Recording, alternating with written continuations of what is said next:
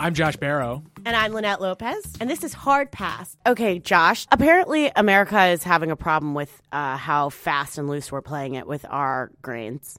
We're playing it fast and loose We're with playing the grains? it fast and loose with our grains. We export a lot of corn and soybeans and stuff like that, but like McDonald's quality. Your regular big agriculture, big farm stuff. When it comes to the good stuff, apparently other countries are beating us in that situation, and American organic grain farmers are pissed about it. You know, if you're going out and buying your organic grain bowl wherever, or if you want your soy latte, the soy milk. Yeah, so if you're buying those and you're maybe you're happy with the deal you're getting, but there's a couple of catches. One is a lot of people who really pretentiously care about eating organic. It's, I'm supporting local farmers and I'm being sustainable. And, in fact, often organic grain is imported from farther away than where conventionally produced grain would be. And then the U.S. growers of organic grains who are upset about all this low-price foreign competition, they claim that foreign producers are not living up to the same organic standards as domestic producers. Now, the question is, this is something you often hear from domestic producers of all sorts of things, trying to argue against foreign competition, and sometimes it's true and sometimes it's bullshit. But that makes a certain amount of sense, right? Because the reason that America is so good at grain production is that it basically doesn't take any labor to produce grain. You send machines out there. And they do the work that on an organic farm a human being would be doing. These organic grains require more human labor because you're not using GMOs, pesticides, etc., to keep nasty things off these crops. So human beings actually have to do more work in terms of farming this. And that is why countries like Turkey, they have a lower labor cost. They're able to send these organic grains into the United States at a cheaper price. And so the organic grain farmers here are crying foul because it lowers the price overall and these foreign products are more competitive. Well, that sounds fine to me. I mean, we just talked a few weeks ago about avocados and how great it is that we can buy cheaper Mexican avocados in the U.S.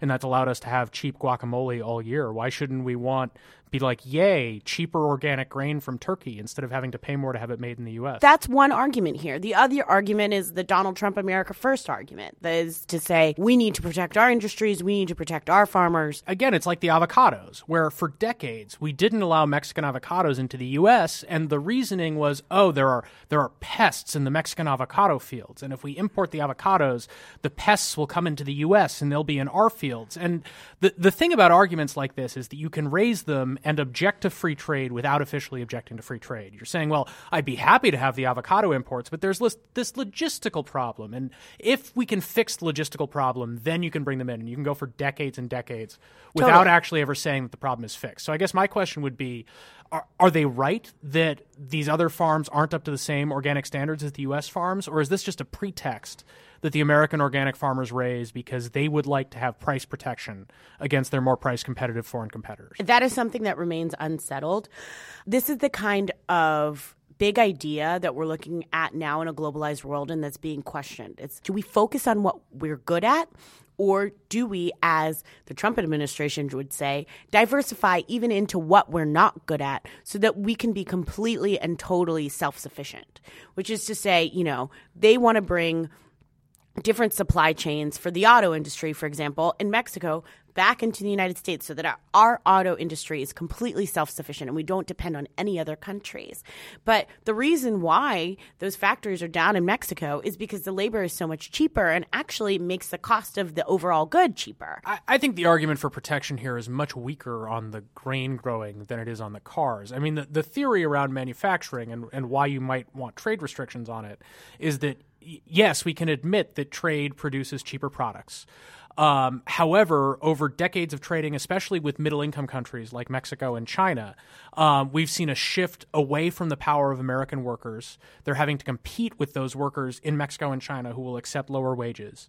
And so that's been great for American consumers, but it's been really bad for certain groups of American workers, especially sort of moderately skilled men, the sort of people who used to be able to take a high school diploma and get a factory job that paid a good middle-class existence. Buy a house, Right. start a family, and 2 cars. That's garage. gotten a lot harder. But with grain, do we really want to create a whole bunch of new field worker jobs for organic grain, even if they were here in the U.S.? They wouldn't pay that well. They wouldn't be near major urban centers. This is a boondoggle, Right. is what you're saying. And Yeah, well, and also like the places where you would do this growing, the Great Plains states tend to be states that have very low unemployment right now. the question, too, here that is brought up is how do we want to direct our economy? Like, where do we want America's future jobs to be? They're not in organic soy farms. You know, we need more nurse practitioners. We need more people who can read x-rays. Those kinds of things are, like, not necessarily incredibly high-skilled, but not low-skilled either. Hard Pass is produced by Ben Riskin. Our cover art is by John Fulton, and the music you are hearing is by Aaron Leader.